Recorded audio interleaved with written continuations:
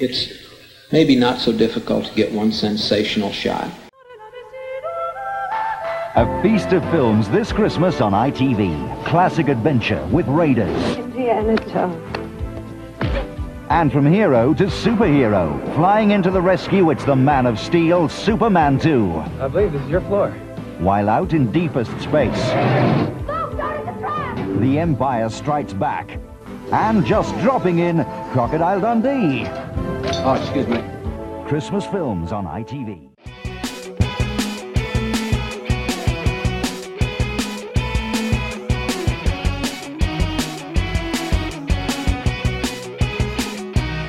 You're listening to the One Sensational Shot Network. This is the Evening Glass with Fletcher Walton and Luke Littleboy. Now, we reached Back to the Future in Luke's A to Z, and Luke said, "Hey Fletch, how about we do Back to the Future?" But that wasn't enough for me. I found an alternative approach. Well, and I have to agree that this is a good way to go because it's seasonal and it's festive. So I really like the topic that you've chosen for today. We will, rest assured, we will revisit Back to the Future proper come the new year, won't we? But yeah. I do like the festive twist you've put on it this week. Because it's 30 years since its premiere on BBC One. So this is what we've done. And this is it. I love the comma, on BBC One. We're the only people in the whole of the United Kingdom counting that anniversary year. A first-run feature film for Christmas on BBC One. Steven Spielberg's Back to the Future. Michael J. Fox embarks on a journey through time. You're telling me that you built a time machine out of a DeLorean? Get a grip on yourself. It's all a dream. Apparently your mother is amorously infatuated with you instead of your father. Isn't he a dreamboat? Next Saturday night, we're sending you back to the future. That's this afternoon at 3:10. Family entertainment on BBC One. I've always been nostalgic about not Christmas television, French and Saunders, Morecambe and Wise, Wrong Trousers maybe, but a lot of it really passes me by, especially these days, and I've never been much for the costume adaptations, the regular Dickens, Great Expectations, David Copperfield, Bleak House, whichever they're doing. I remember you did one year, did talk to me about Great Expectations. You said it wasn't everything you'd hoped for. And what I've done, to an extent, is disavowed me of a certain level of that nostalgia and made me realise what a lot of people do if they examine their nostalgia. Oh, I was just young. Yeah. So what we've done for this issue is using a very useful website, ukchristmastv.weebly.com, which I found a couple of years ago when I was off my own back researching some of this stuff. I've looked back since 1980 and looked back at different years just to find out when I picked up on it, the first Christmas year that I could remember, because the Christmas programming of films was important to me. And I'd allowed myself to develop rose-tinted spectacles around it, and I'd always thought that it was around 96 that it was, and we'll get to that in a moment, but it was around 96 that it became less important because I'd already seen the big Christmas Day premiere, and then I thought that at the end of the 90s, it was November 97 we got Sky, and so by the following Christmas, but definitely by Christmas 99, not only was I older and wiser, but I'd seen all of the films that were going to premiere. But I had in my mind that it was essentially that it was so much better back in the day and so much more exciting. But going back, using this website, we've detailed what was on Christmas Eve, Christmas Day, Boxing Day in 88, 89, 90, 95, 2000. And I tell you what, the first thing I noticed, I don't know if you saw this too, Luke, but the lag is unbelievable. And it was unbelievable. It's unbelievable now. It was unbelievable at the turn of the century. It was unbelievable before Sky entered the game, which was around 89. I think Christmas 89 was their first. They weren't called Sky then. It was B Sky B and just the movie channel. I think that was their first Christmas in the game. But even before then, reading through all this, you get the feeling that, well, firstly, that you and I consume cinema through television in a way that no one else does, especially the programmers. It's as though film is to them an absolute afterthought. So Yeah. I do know what you mean. The lag was the first thing that struck me, for sure.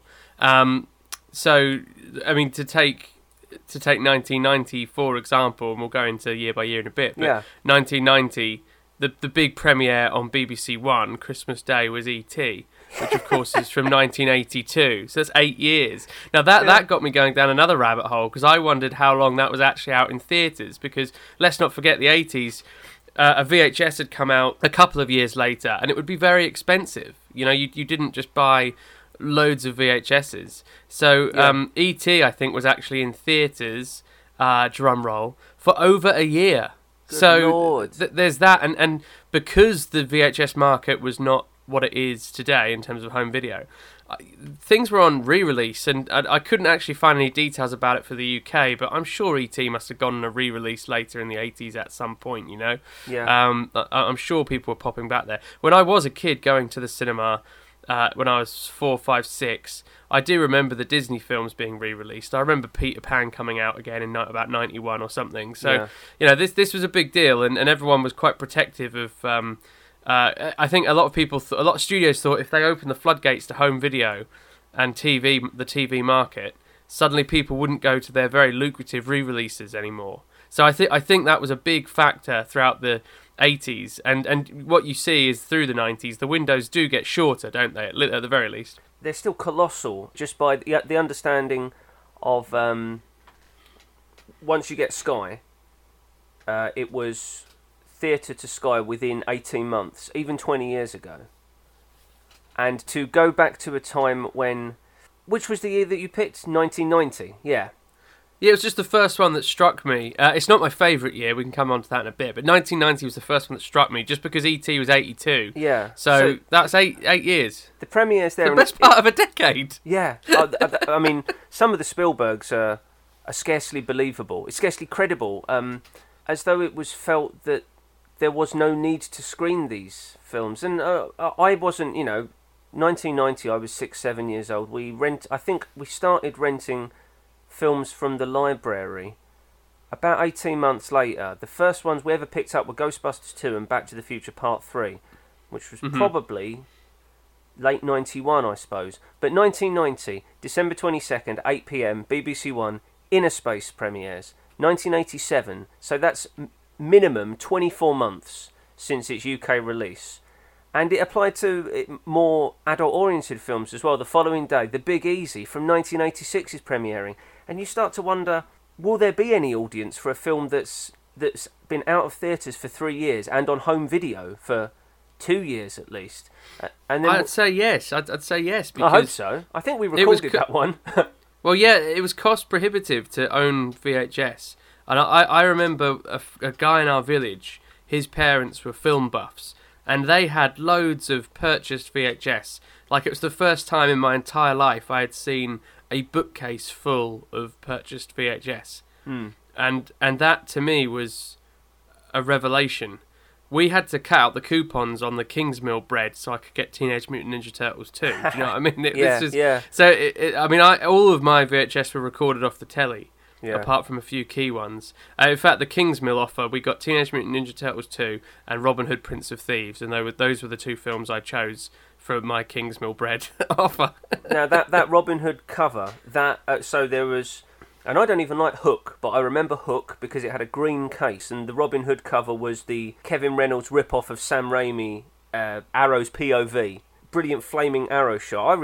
I think Prince... In fact, I'm glad you've mentioned Prince of Thieves, because I think it's the quintessential Christmas movie. Now, not Christmas themed, it's not Scrooged or Die Hard, but I think it's possibly, in terms of entertainment, 5 out of 5.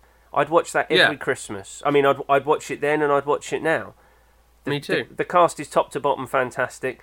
I've always said you can defend Kevin Costner's decision not to go with an accent by looking at Christian Slater's attempt at an accent. Core blimey, Gov! And it's pretty poor. I mean, he gets the flavour of it, but it makes much more sense for Kevin Costner to realise after a day's shooting, like Burt Reynolds, for instance, on Boogie Nights, turned up to set with an Irish accent. He did that for precisely 1 day. No one mentioned it. There wasn't any sheepish behaviour, but he returned for the next day's shooting, and it had gone, and there was a sigh of relief. And you get the feeling that maybe Costner tried it out for a few hours and said, No, I'm not. No, because I'll just screw it up. No, not at all. But that's a brilliant. I didn't find when that premiered, but it was probably 2003 by the looks of it, by the looks of these schedules. Christmas movie magic on BBC One. Everything I do it for you. Robin Hood, Prince of Thieves. Christmas Day, 6:45. Looking through the rest, so in 1990s Christmas premieres, mainly pictures from 87 and 86. Some of the art house pictures, Powakatsi, which was produced by Coppola, that saw its premiere in 1990 on BBC Two. That came out in 88, and I'll grab one if I can find an example. Sometimes films are utterly lost. Let me see if I can. 1985, Christmas Day premiere, ITV, The Black Hole from 1979. 6 years. Wow. 6 years. And increasingly irrelevant. That was obviously a film Disney rushed into production off the back of Star Wars. Any script we got with space in, quick, make it. And it's famously, not a great picture. But I imagine 6 years later, by the mid-80s, that's looking increasingly less relevant. Yeah. But then, when was Empire's Jedi's premiere was 1989. Yeah. Empire's premiere was 1988, so that's a full 8 years. And you're right about the cost of VHS. It was, I can't be certain of the date, but it was well past 1985, maybe as late as 87 or 88, when sell-throughs became a convention. Up until then, the rental cost £60 or £50, and that's why you rented it, because rental shops bought them for that much and rented them out, and very few people were willing to spend that much. And it was around 1987, 88 that, because there's an intermediary period where, and we need to get one of my mates off the Facebook group, the Video Club, to talk about this in more detail. Rentals came in sell-through sized boxes, and then for a brief period, sell-throughs essentially had the same quality as ex-rentals, because if you imagine a rental has to be somewhat more resilient and robust because of its explain to me a sell-through. What's a sell-through? Sell-through is most tapes that you'd have. So your Jurassic Park, bought in presumably 94, would be a sell-through. Yeah, it was bought with it was a bundle at Asda. It came with a Jurassic Park pin badge, a Jurassic Park T-shirt that was adult size, and I slept in throughout the 90s. Yes. And then I think just the VHS. I think that was the bundle. Looking back on it, that was very humble. These days, you want a bundle to really sing. That was quite a humble thing, really, just to have a T-shirt and a little pin badge. Yeah, the kind of bundle I get when the Cribs release a new album has the album on vinyl, a test pressing of the album on vinyl, a cassette version, a CD version, a DVD, a badge.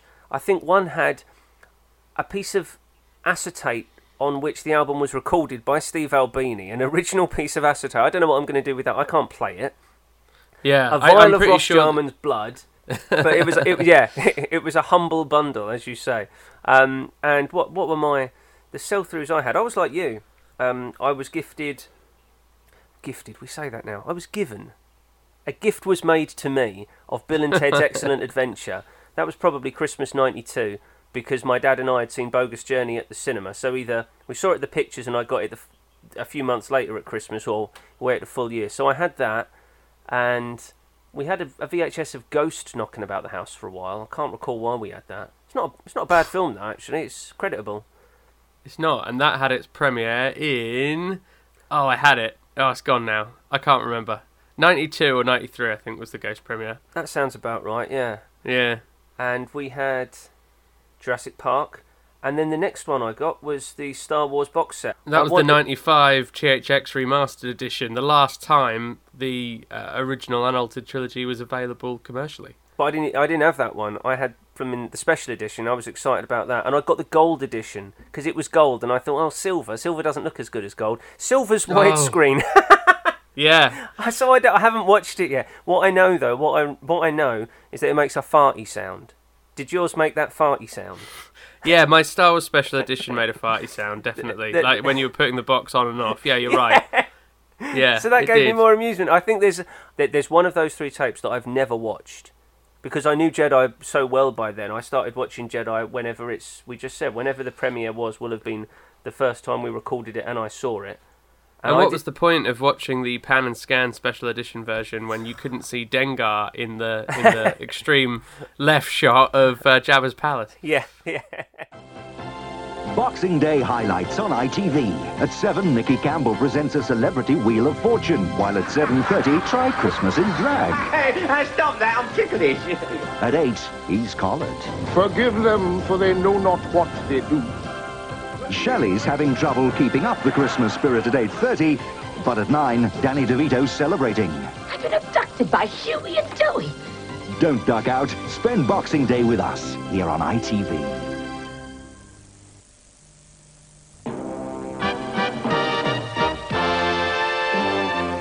Now, may the Star Wars Force still be with you for the return of the Jedi.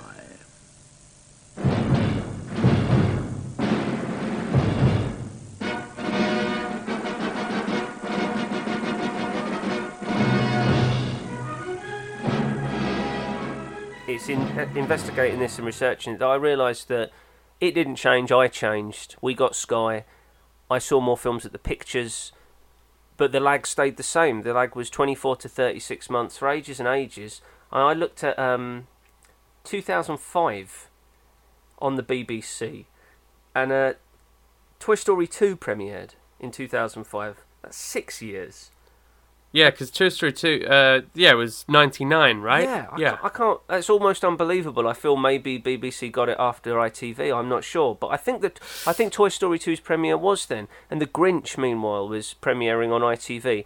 That was 2000. So that's 5 years later. But I maintain to you, Fletch, that it wasn't just you that changed. I think we all did. I think VHS got cheaper. I think that more of us got Sky. We got Sky in 99. So we got Sky 99. It had just gone digital. I think it went digital in about 98. And it was called Sky Digital. That was if you remember, that was the brand for a while. And so we got that in 99. So by that point, I was less interested in what the premiere was. And as you said earlier on, in 96, that was the first year for me I'd ever seen the big premiere. 65 million years of evolution separated man from the dinosaurs. Until now. What species is this? It's a velociraptor. Sam Neill. You bred raptors. Ellie, boot up the door locks! Jeff Goldblum. Your scientists were so preoccupied with whether or not they could, they didn't stop to think if they should. And Laura Dern. I think we're back in business. Star in the Steven Spielberg blockbuster Jurassic Park. Christmas Day at 6:30 on BBC One. Fairly alarmed here. Because that was Jurassic Park, right? Jurassic Park was on BBC One. The Radio Times had a massive takeover. So it was still a big deal. There was this huge takeover in the Radio Times. They aired the making of Jurassic Park. Was it the same day or the day before with James Earl Jones presenting it? It's now on the DVD. James Earl Jones presented. Oh, not bad. Yeah. It's really good. It's an hour-long documentary, and it's more in-depth than most of those throwaway sort of PR-driven documentaries. Especially because, don't forget, that CG stuff was cutting edge. I always remember the footage of, you see the guys at ILM on an old 90s computer with the tracking Sam Neill's eye line and the kid's eye line as they're running through the field, so they could guess where to put the Gallimimus. Yeah. It was guesswork. They were just sort of tracking it almost manually by hand on the computer.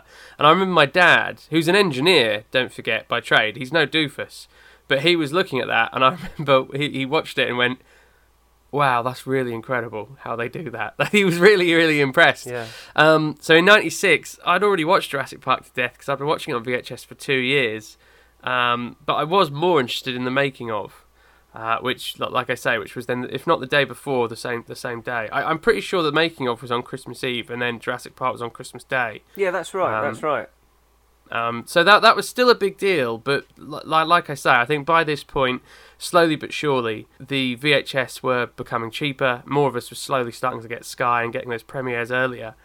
But for a while, it was how you consumed films, because we would get the Radio Times all pristine, and I would eagerly flip through it trying to find what films to watch, and my dad would help, and he would set the VHS, because as far as I was concerned, that required some kind of mathematics degree to learn how to set the VHS recorder. And we had a really old one from the 80s that had the top. It wasn't a slot. It was the whole top opened up, and then you put it the into top the top loader still. Wow. Yeah, we had the top loader. Yeah, but it was VHS and not Betamax. It was VHS, yeah. Huh. And it used to have. In fact, it even had. There was no remote for it because the remote had a lead. Yeah, if you want to I remember operate the remote, that. It had a lead in the front, and that had bust. So you had to get up off the sofa and manipulate it. And there was really big. It's like in Seinfeld when Elaine falls for the VHS guy, and he sends her the VHS button. Yeah. And she puts it around her necklace, and Jerry comments on look how far that button goes back. It looks like a tooth. That was kind of that was those ones. They were so clunky. It definitely looked like something from 60s era Star Trek or something. It was impressive. I think it was my dad's mother's in the 80s, and then she'd died, I guess, 91, so then we just inherited it, and we had that until it finally conked out, probably in about 98 or something, that was, so anyway, my point being that my dad would go through the Radio Times with me and pick all the things to record, and I was eagerly awaiting the likes of Super Mario Brothers, which premiered in 96, so that was the same year as Jurassic Park. So that was 3 years. So yeah, those are two films then, Jurassic Park and Super Mario Brothers, both 1993 films, which premiered in 96, and that was a big deal to me. And Last Action Hero must have been around that time, because it competed with those two. We mustn't forget about John McTiernan's Shane Black opus Last Action Hero, but in my research I didn't find when it was. I don't want to sound like too much of a dude and an expert, but it does feel more like a New Year's Day film, Last Action Hero. It does feel like It's essentially, this is another thing that you find when you look back and you see that, so for instance, Beverly Hills Cop took its premiere in 1988, BBC One, 8:20. It will have been edited to... I'm trying to think of an alternative to shit there. What did they say? Edited. On Back to the Future, our copy recorded not on its premiere, but a little bit later, I think, has that was the copy from which you learned, and that your reference point for years and years, possibly until the DVD release, maybe an entire 10 years. And so it wasn't until I bothered to record, I think Back to the Future would have been on Sky again, say 2000. They, got the rights to the trilogy and began repeating them. And it wasn't until then I realised that Doc doesn't actually say, when this baby hits 88 miles per hour, you're going to see some serious stuff. And but this is it. All of those pictures, Back to the Future, 3:10. So that requires editing. And Beverly Hills Cop, can you imagine what they had to do to make it suitable for pre-Watershed? What was the point of doing that? So it's a different film. I don't understand it. What do they do? Do they literally ADR stuff and have people say fudge and I don't know? The methods they used were methods that they still used during the 90s, and I think it's still relevant to American audiences, because they continue to show. When I was over there and my dad and I turned to TBS Superstation, Con Air is on in the middle of the day with little of the violence cut, maybe taking it down to a 15 rating from an 18.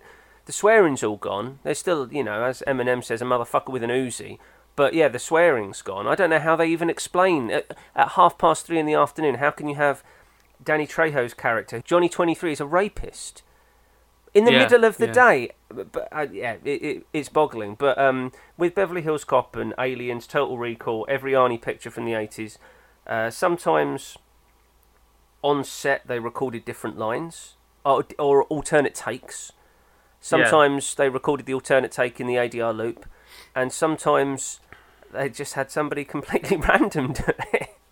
So it becomes a little bit... I remember the Terminator. They'd have. I remember they just cut when she says "You're terminated, fucker." They just cut. You're terminated.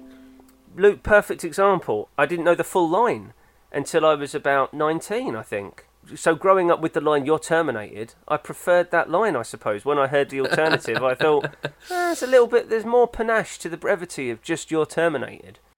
I used to call the old man funny names. Iron Butt. Boner. Once I even called him asshole. Iron Butt. Bonehead. Once I even called him airhead. You just fucked with the wrong guy. You got your fucking mind. Faint on the wrong guy. You're out of your mind. I'm glad we had these experiences. The fun of, even as a cineast, the fun of receiving an artwork, a project which is incomplete, and it taking years to find it complete. Goonies is another example in which there's a scene where Corey Feldman's character, who can speak Spanish, has been asked by Mary Ellen Trainor's mother character, to speak with the maid, Lupe Ontiveros. He takes her upstairs, and he speaks Spanish, and the subtitles come up with, this is where we keep the drugs. Marijuana in the top drawer, cocaine in the second drawer, and heroin at the bottom. Always separate the hard drugs. And so the way that network television dealt with that was there are some cuts which have alternate subtitles and some cuts which don't subtitle at all. Their solution was, well, just take it off. Unless Alex Baker's watching, we'll be fine. Rosalita, this is the attic. Mr. Walsh doesn't like anybody up here, ever. I guess that's why it's always Nunca open. suba arriba. Esté lleno de los instrumentos de tortura sexual del señor Walsh. This is my supply closet. You'll find everything you need. Brooms, dustpans, insect spray. I would really like the house clean when they tear it down. Clark, can you translate? Si no hace buen trabajo. Será encerrada aquí con las cucarachas por 2 semanas sin agua y sin comida. Okay, Rosie? Okay? You're going to be very happy here. Come on, Clark. We've got much more to do. You're so fluent in language. Es una casa de locos, por Dios.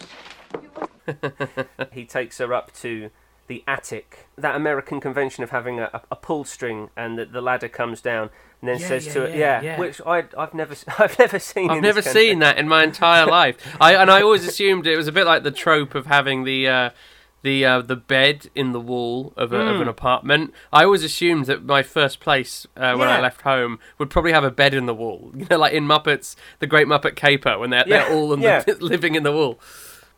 Misinformed. They didn't mean to lie to us, but we didn't get what we were promised. I thought that moving to London, I thought my life would be like an Everything But the Girl video or Wonderland by Winterbottom.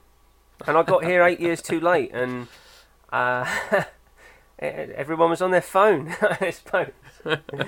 I think it's fair to be nostalgic about those things. I like that. I like that you can know a film inside out for 10 years, and then 2002 Goonies Special Edition comes out on DVD. Yeah, I'll pick that up. And you take it and, whoa, hold, what, they swear? It's not the same example, but it's only with the Blu-ray release of the Indiana Jones movies have I finally seen the American cut of Temple of Doom. When you actually see the torture scene, he rips the heart out, and in the UK you never actually see the hand go into the sort of prosthetic and take the prop heart out, and it just cuts. I think in the UK it just cut from Mola Ram going up to the guy, putting his hand out, and then the next thing you knew, he was holding something in his hand that was on fire, and you kind of knew it was the heart. And I think I knew it was the heart because of the poster, if anything else. I think he's standing there with it on the poster, in the Drew Struzan poster. So that was the first time, but it's not quite the same because that wasn't cut for TV. That was famously cut for theatres in the UK, wasn't it? Yeah. This was off the back of Mary Whitehouse, and we should change the rating systems and God knows what else, and then it all got a bit blurry into. I know the two are disconnected, but it all got a bit blurry into the whole parental advisory in the mid '80s. You know, what was Al Gore's wife called? I can't remember. Tipper. But she let. Sorry. Tipper, named after a truck. Her nickname was Tipper. Tipper, that was it. Tipper Gore. I don't know how that does sound wrong, doesn't it? It sounds made up. Yeah, she led the charge against like the Prince record and. God knows what else. Aerosmith, I don't know. We're having those same arguments 33 years later. And once again, surprisingly, it's not the religious right, the evangelicals that are making these arguments. It is people we consider to be ostensibly liberal and Democrats who are saying, hold on, this is too risque. We can't have this kind of joke. That's offensive. And I always, as a kid in the 90s, when things felt a little bit more liberal than the 80s, and it's probably on 20-year cycles in which, like, yeah, the 70s was kind of such a wasteland. You could do what you liked, as my father always said. London was still part derelict, part bombed out, and there was freedom and liberation in that. And I think in the 90s, enough gains had been made that culture was ready to once again push boundaries with jokes. Bill Hicks is a good example. We opened the 90s with Bill Hicks, and he was risque. Well, risque is not the word. He was controversial and close to the knuckle. Yeah. And so growing up in the 90s and then finding out, wait a minute, so the people on our side were trying to censor the dead Kennedys and Public Enemy for words they said. Not because they'd murdered a man, not because they were out robbing, but because they said gun. Weird. We should move on. The 90s were a bit more edgy and extreme with an X. We did get Super Mario Brothers we did get Super Mario Brothers in 1993, lest we forget. Let's go back to 96. Let's look at those premieres, because this is there are years before that I remember, but I specifically recall. A tough and sometimes violent action movie for Christmas Eve, now on BBC One. Sylvester Stallone is on the edge in Cliffhanger.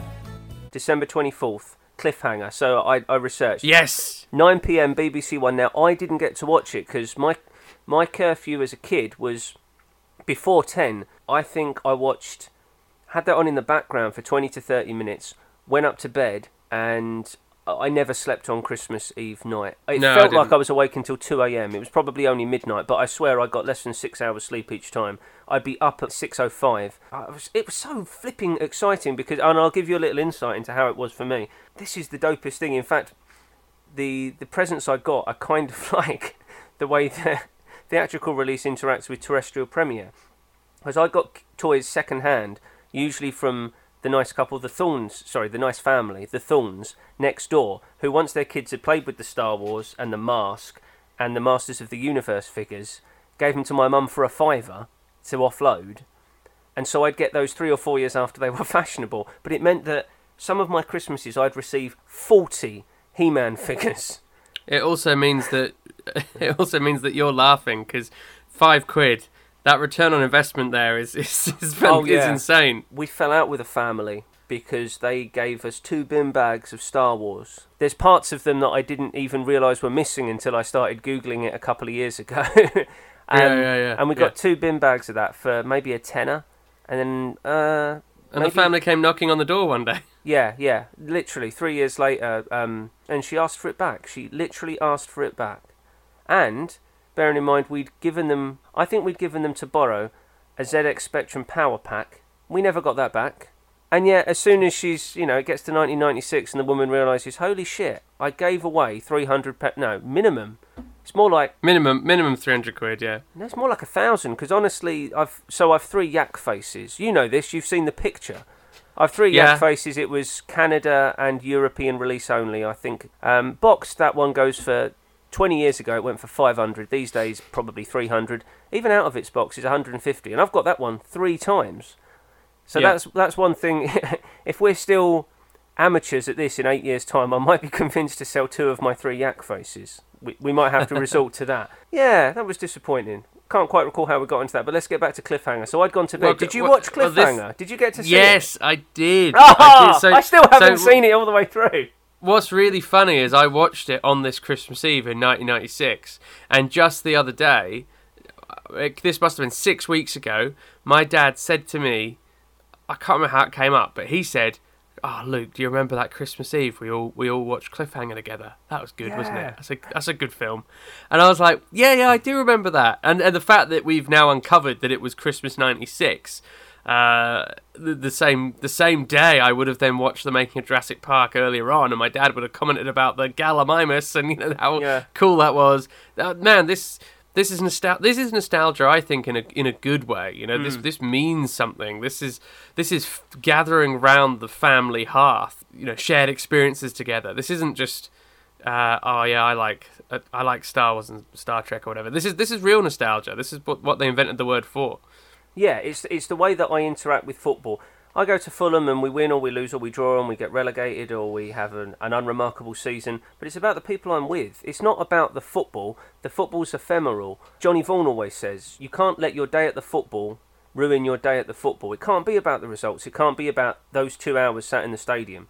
And it's the same with Christmas. Christmas to me, in the 90s, and you know, it might be the same if I was 12 years old now, but what it meant to me between the ages of 10 and 15 was, as you've said, we didn't get Radio Times, but we had the Daily Mail's Weekend magazine.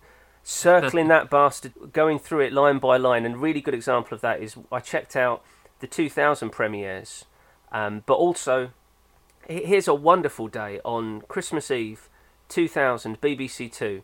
Now, I didn't record all of these, I only recorded It's a Wonderful Life, but we had Black Narcissus, Our Man Flint, It's a Wonderful Life, Escape from Alcatraz, The Fury, and then James Whale's Frankenstein, all on the same channel between about 11 a.m. and 2 a.m. the following day. And we also had... ITV competes with Jingle All the Way. Yeah. Yeah, and I'm not sure if that was a premiere, but I have a feeling it was. And then the following day, and I still have this tape, I remember staying up to record Betsy's Wedding, a Molly Ringwald picture with, I think, Joe Pesci. Unremarkable, I've still only seen it the one time. That was on Christmas Day night at 1:10 a.m. So it will have been the case that my long-suffering mother sat up with me while I waited to press record, then went to bed, because by that point I didn't like to set the video. It's plausible, though, that she'd said, "Get to bed, set the bed!" And, reluctantly, at 11:10, I'd go, "Oh, Mum!" And you did actually set the video. But on that 2000 was... it might be the last time when we had, as you said, when we gathered around the television with Titanic. That was the big premiere at 5:45 p.m. And there was probably a cultural conversation about seeing Kate Winslet's nipples. I don't know if they showed it or not, because it's so tastefully done that you feel like the BBC could say, listen, it's going to be around 8 o'clock when you see them, maybe 7:30. Can we get an exemption here? It's art. It is art. He's an artist. He's drawing like one of his French girls. So, but that. And if not the nipple, I wonder if they had to censor the live nipples, did they have to censor the charcoal nipples? That you then see full frontal. Illustration, don't you? Full frontal illustration. That should be one of the things they put on the back of the VHS. But I also recorded Brothers McMullen. Let's you know what? Let's skip around. Let's skip. There was a here. Oh yeah, I think this is the one. Christmas 1989 on ITV. It seemed that the premieres weren't outstanding. Although I remember us recording Clockwise, which I recently bought again on X-Rental. That's a nice film. Do you know much about Clockwise? No, not at all, no. John Cleese is a head teacher of a secondary modern, as they were called. Right. A comprehensive, and he's the first ever state school head teacher to be elected chair of a very pompous old curate society. The rest of them are all posh school head teachers and teachers. He's right. And it's never shown, but as a youth he was terribly impunctual, and now everything runs to the clock. He lives in the Midlands somewhere, and all that he has to do is get on a train mid-morning in order to attend a conference at the University of Norwich. Right. Brilliant. So this is an 80s film, and it doesn't work out for him, but I thought it's had a place in my heart, possibly, and I think entirely because we recorded it Christmas '89. And I must have watched it on tape a couple of times later, because it's a good old-fashioned English farce with barely any... there's no nudity, there's barely any swearing. It's the kind of farce that has adorable old grannies shuffling about and did he write it as well, or...? I don't think he did. I think he revised the script, but the script was sufficient for him as he took it. And it was well received at the time. But that... I wonder if it was something that he perfected a bit more with... Fish Called Wanda, and obviously he sowed those scenes with Faulty Towers. Sowed those seeds, I should say, with Faulty Towers. The whole real open doors, closing doors, fast sort of thing. Oh yeah. Fish Called Wanda was big. Now that's one I noted down as well. Which year was that? 91. Now we're really getting into 1991's premieres. We recorded all of those. We got Empire, although it wasn't a premiere. Crocodile Dundee 2 was on Christmas Day on ITV. Police Academy 4. The following day you had, and I remember watching this in our new extension, American Tail, Bigfoot and the Hendersons, In the Evening, Fish Called Wanda. Steve Martin finds his journey home plagued by planes, trains, automobiles, and John Candy. Oh, that feels better. And schoolboy Jim Grant is plunged into wartime adventure in Steven Spielberg's Empire of the Sun. Here's everyone. I surrender. Also on the menu, a fish called Wanda. What do the English usually eat with chips to make them more interesting? Wait a moment! It's fish! Isn't it?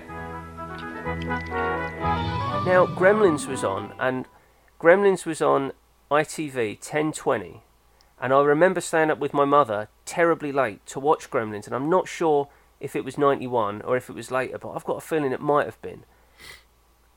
And that brings back memories too. My mum and I had a really wonderful time watching Airplane for the first time as well, and I ate a lot of they're not actually Junior Mints, it's the Safeway knockoff version of the Junior Mint from Seinfeld, but we ate like 30 of those each while watching Airplane for the first time in 1994, I think.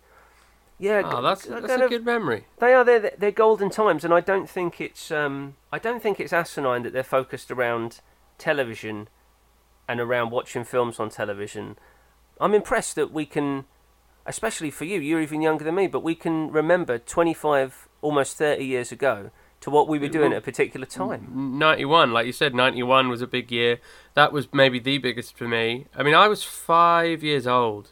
1, 2, 3, 4. Wow, 4. Yeah, I'd have been 4 years old. And I remember Tim Burton's Batman. I remember that premiere. Yeah. I remember that being a big deal. Enjoy the magic of Christmas on BBC One as Prince Eddie Murphy is searching for a bride. I want a woman that's going to arouse my intellect as well as my loins. Where will you find such a woman? In America. I hope you don't mind me coming over and sitting down. But I've been watching you all evening, and I want to tear you apart. And your friend, too. Eddie Murphy is coming to America tonight at 9:30 on BBC One.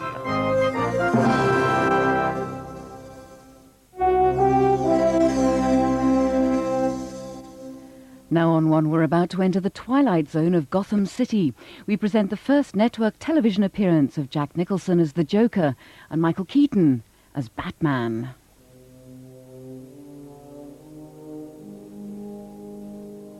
I went down a rabbit hole of, God bless the people that record this stuff on their VHS players at the time. Yeah. Because they've uploaded all the idents and the lead-ins with the BBC announcer and the BBC stings, the Christmassy BBC stings, which was always a big sign of Christmas to me, when I knew Christmas was coming, when the BBC changed all of their idents and stings to be Christmas-themed. Yeah. This one, for 1991, hopefully we can slide it in.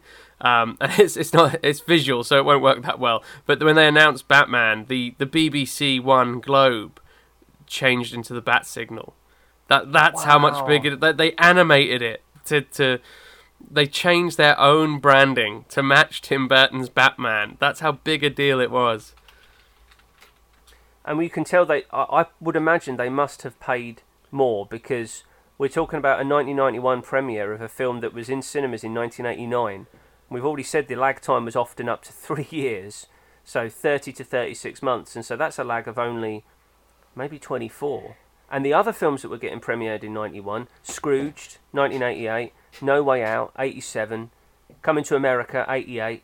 The rest were 87, 88. Yeah, I get the feeling they may have stumped up. They saw value there that they hadn't previously.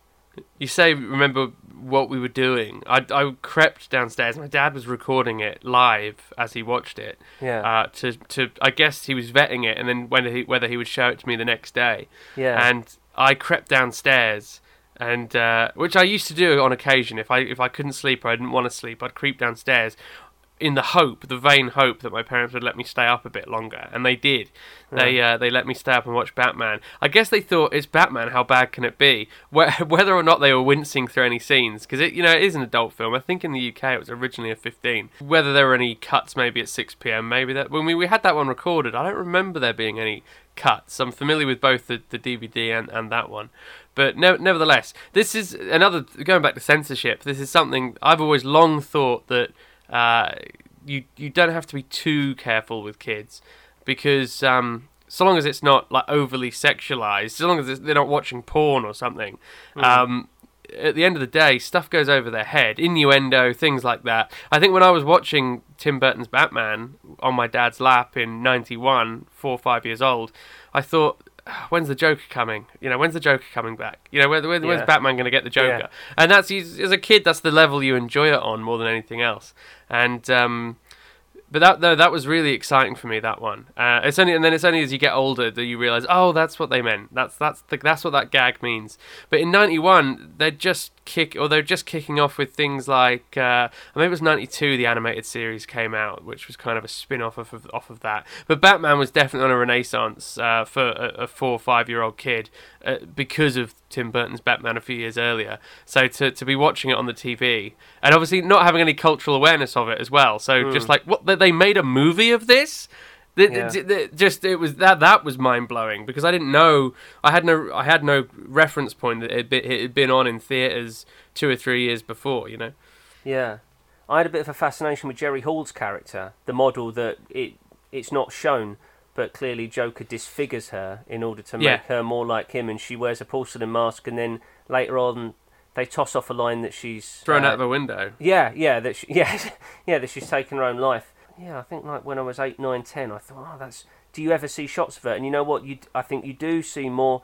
You do see shots of her in the uncut version, because Batman's a great example of a film that I saw cut as a child and then didn't return to until I may have been 23, 24, because I recall watching it this century and finding the action sequences pedestrian, poorly directed, poorly edited. It really made me question Tim Burton. It's not that there weren't good action directors working at that time. John McTiernan, obviously, Catherine Bigelow, James Cameron. And Hollywood hadn't yet looked... It was on the edge of looking to Ringo Lam and John Woo. Woo was still making pictures in Hong Kong at the time. The fight sequences in Batman are ponderous. This Christmas, take time to hang out with a few friends. People do have guests for Christmas, don't they? Be wild and adventurous. Let's free Willy. Make an entrance that'll turn heads. It's a dinosaur. Don't forget your loved ones. You are not my husband.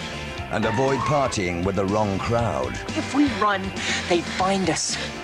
But if you're out on a limb... And that's Border Dash.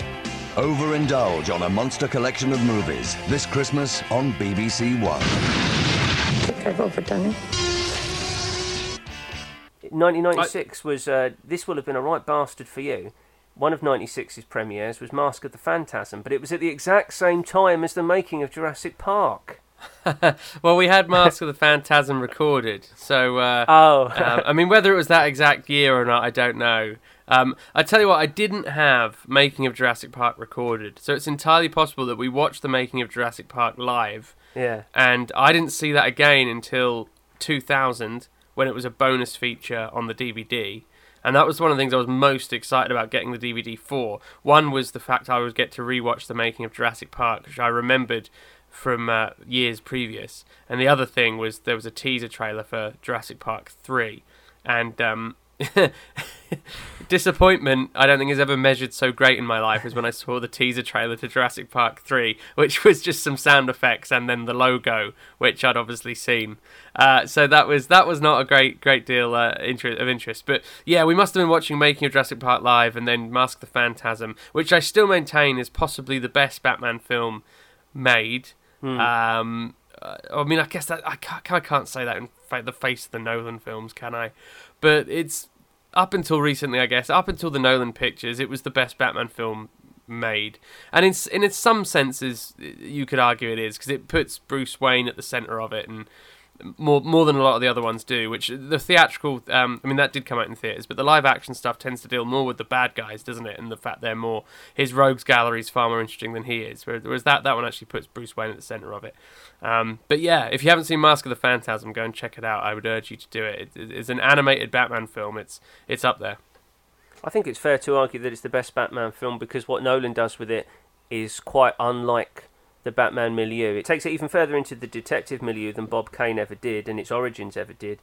And especially with The Dark Knight, it's just heat. In fact, there's elements of Widows, which is set in Chicago. I caught that a couple of weeks ago, and it's scored by Hans Zimmer.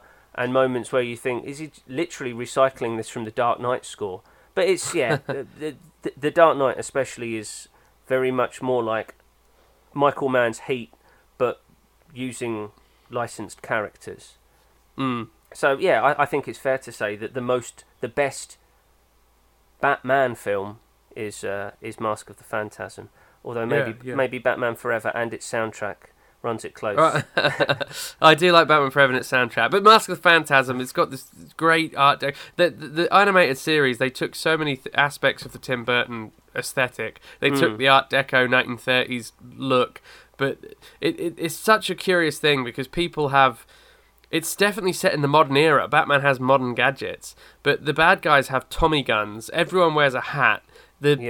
All the buildings are Art Deco. The cars, the police driver from the 1930s. It's just a fascinating. The fact they managed to get all that made and done in that way, I just find wonderful. You know, I could lose myself in that world.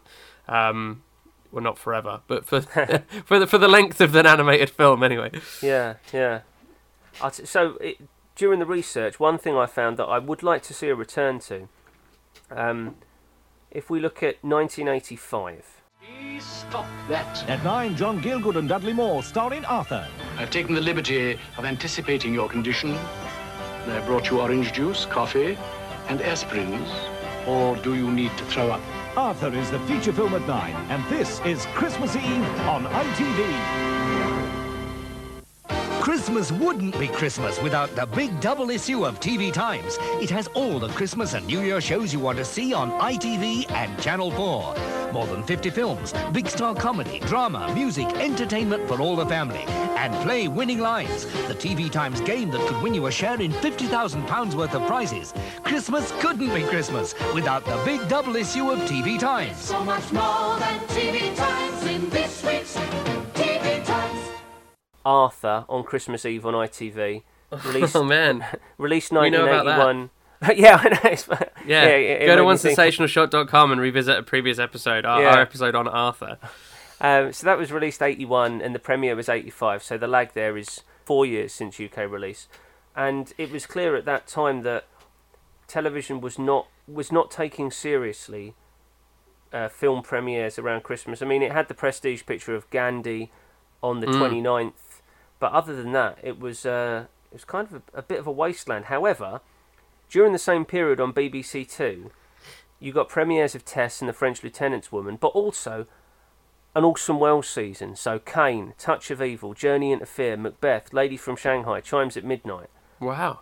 That's the sort of thing I want to see return. Maybe it'd have to be on BBC 4. Maybe it happens more than I'm aware of. And it could be this Christmas that brings me back into it, because for the first time this century, I'll be without Sky. And there was another good example. Give me a sec.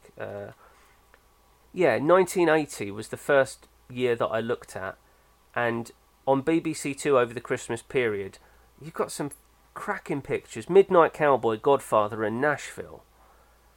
You wouldn't get those in a 10-day period on BBC, ITV. You wouldn't get them across terrestrial now. You might not even manage to get something of that calibre across Film 4 in a 10-day period. Those are honestly three of the best pictures of New Hollywood. And then alongside that, yes, a Walter Matthau season of The Fortune Cookie, Pete and Tilly, A New Leaf with Elaine May, Front Page, Secret Life of an American Wife. Then I noticed the following year, this is why I was confused, there was a Jack Lemmon season, which included Save the Tiger and The Apartment. And so it's odd to think that... And some of these were taking their premiere. I mentioned this to Luke just before we came on air, but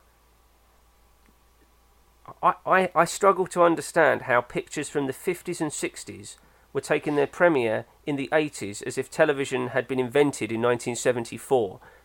So we talk about was it just not the done thing? I don't know. I need to research more. I'm looking at 1981, the year you're currently on, and I can see Dr. No is Christmas Day ITV. Dr. No obviously is the first James Bond movie from '62. Was that a premiere to your knowledge or not? I don't think that was a premiere. Right, I'm not certain it was. Muppet Movie was, so the lag on that is only a couple of years, which again suggests that for the right film, deals must have been done with distributors. And also 1981 is early enough that it's not pre-rental, but it's at the cusp. Rental started in earnest. Rental started about 78, but in earnest about 81, 82. Blade Runner was big, I recall. My parents didn't like the film. My mum always gave it a bad rap. In the middle of the 90s and at the end of the 90s, when I was saying, I need to see the director's cut of Blade Runner, she'd say, what, that dark film? Why do you want to watch that? My dad would say, I think we got a pirate. It's not meant to be as dark as that. Then I watched it, and it is pretty bloody dark. It is pretty dark, yeah. But yeah, so the best example of 1981, Gone with the Wind, I checked it, as to the best of my knowledge, using everything available to me, it premiered in 1981, a film from 1939. Yeah. Is that the record? 42 years? I'm sure that is a good example of, not to sound like a crack record, but I'm sure Gone with the Wind would have been re-released once a decade, every decade. Yeah. I reckon that was getting bums on seats. I reckon that's the reason you'd all get together as a family and go to the theatre. That would become a cross-generational thing. In the 50s, you'd still be going to the theatre to watch that movie. I'm sure of it. 1981's New Year's Day premiere, 2001 by Kubrick, from 68. 13 years without a showing on television. It beggars belief. And I need to do a lot of research. The Muppet Movie's a good example. You say that was the premiere in 1981. Obviously, the film itself's 1979. One of the things I looked forward to at Christmas was seeing Muppet movies. So the original three, the Muppet trilogy, as I have it in my head, which is really the one Jim Henson was a part of. The Muppet Movie, Great Muppet Caper, and Muppets Take Manhattan. Those three. I would see them at Christmas, and that meant Christmas to me was a Muppet feature film, that I would actually get to see a Muppet feature film again. That was a big deal. I always remember then my granddad had Sky. He was a very early adopter of Sky. My granddad was he was an architect, and he was always quite well to do. Like my dad at that point was working on the shop floor. Like I said, we had an old top load of VHS from the 80s. We were hanging in there, but my granddad always seemed to have the latest stuff. And he had Sky in the very early 90s. So back when the dish was absolutely massive and you could pick up loads of German stations and stuff. Yeah. And I remember going to go around my granddad's, and the remote was very complex. You had to have a big manual that had all of the channel numbers on. So there was always 3 or 4 digit. Every channel number was 3 or 4 digits long. He had by his armchair a big thick manual, which looked really dull, which was a big spreadsheet in essence of just all of the channels, and you had to plug in what 4-digit number it was to go to the Sky channel. And I remember going to maybe it was a Disney Channel. I mean, they didn't own them in the 90s, but they did distribute them, didn't they? So Buena Vista distributed them, so maybe it was on a Disney Channel. And I remember watching Muppets Take Manhattan at my granddad's house early one Saturday morning, just like in the spring, and that to me was the most exotic feeling I'd ever had in my entire life, because I just thought you had to wait a whole year to watch another Muppet movie again.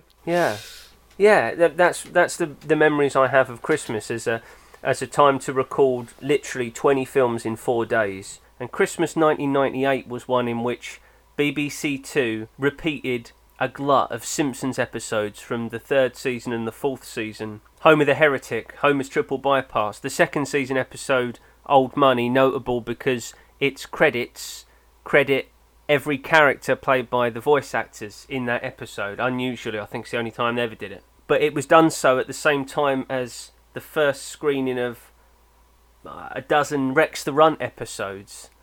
I remember that Christmas because the beginnings of my Simpsons recordings have Rex the Runt, and the ends of them have the beginning of Rex the Runt.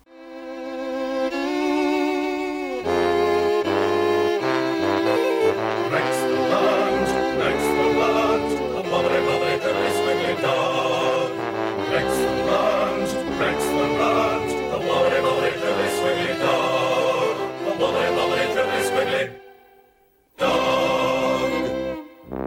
Well, I tell you what, we didn't do Back to the Future, but I do feel this has been a time machine trip. So I've been quite ill this week and under the weather, so I've lost my words. But yeah, I'm feeling old. This has made me feel old, not in a bad way. I think sometimes we don't really live in the future. We haven't progressed that much. You know, look how far we've come. It's nothing. It's nowhere. And then I look at what we were doing in Christmas '81, and I realise, hey, you know what? We've made some progress. I can watch the Muppet movie anytime I want. Yeah. We need to do this. We may need to do this in the new year. Like, Get 3 bottles in before we even press record. This was one of the best ways, I think, to celebrate Christmas. We could have done top 10 Christmas films, whatever, but I think we've gone through the time tunnel, and we've literally gone back in time to starting Christmas '81 through to, what was the latest we did, 2000. And you know what? This year will be a similar year for me, because we've moved house. It's a new build house. BT are now telling me I'm not going to have internet until March 2019. So I've got for the first time in what feels like an eternity, I have just regular TV, and that's what I have. I'm actually researching like recording devices that I can use just with regular TV, so I can just go through the dial and queue up what I want to record over the coming weeks. Is this surely this is a cosmic joke, a kind of Christmas carol, where to learn the errors of your ways, you're to live as I did. You're to see the virtue and the value of VHS tapes. You'll be scrabbling around for recordable DVDs. Or even taking your old stereo and holding it to the television. I can get the audio of it. Come on, ready. Hit record. Yeah, I'll just listen to it on my iPhone as I'm walking to work. Oh, that's lovely. You must report back to us. That the word I think of is cosy. That sounds secluded and cosy, cut off, but in the best way. I hope you can enjoy that. Oh, that's lovely. Yeah, it is good. It doesn't help that I don't have any 4G signal either, so I can't really talk to people. I'm upstairs at the highest point of the house, even to record this podcast. So that's the only downside. The TV, you know what? I haven't truly missed having digital catch-up, that kind of thing. A little bit, but mostly it's been quite good just to relish in live TV and getting back to trying to sit down at the appropriate time. You haven't lapsed into catatonia, so well done. I think I thought it would be difficult for me as well when I moved, and all it took was 6 weeks. We moved at the end of February, beginning of March, and that was my cold turkey period where for the first time in forever and ever I was not only without multi-channel television but was without television. I wondered how I'd react. You know what, I started watching all this stuff I've accumulated over the last 20 years and I never felt better. In fact, we're having people over on Sunday for a few tapes and a couple of laser discs, and we're doing the same on the 17th, I think it'll be. I've got a few things lined up. It's mostly Christmas, but it's also the pictures that we've touched upon, those pictures that feel like Christmas films because they're at a certain level. They may have a bit of violence, but they're not too violent, and it's somewhat unrealistic. There may be some sexy scenes, but it's not Basic Instinct. And it's generally like maybe 12 or 15 rated, something everyone can enjoy, talk over, do the lines if they're so disposed. You can eat a mince pie and get drunk to it and really not miss that much because you've seen it 17 times before. That's a Christmas movie for me. Yes, Die Hard, and I do like It's a Wonderful Life is perfect too. But there's others out there, like Robin Hood, Prince of Thieves. Yeah.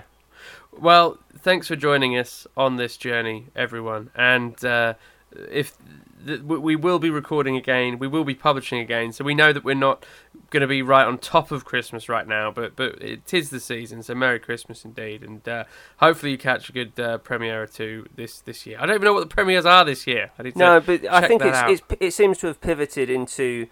You know, there'll be the big episode of Doctor Who. I mean, in our day, the big episode of Doctor Who was the Paul McGann movie with Eric Roberts. Yeah. But I think it's the adaptations and maybe the final of the X Factor.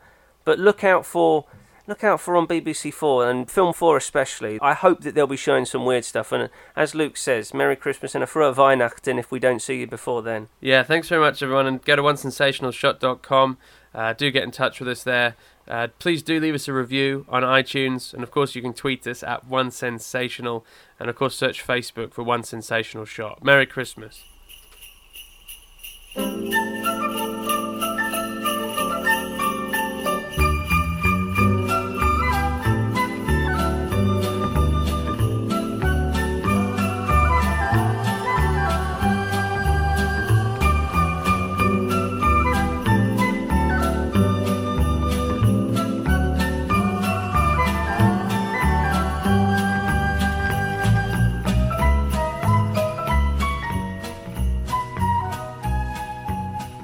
Thank you for being with us tonight. We hope we added to the pleasure of your Boxing Day. And now, from all of us here on BBC Two, may I wish you a very good night. Good night to you.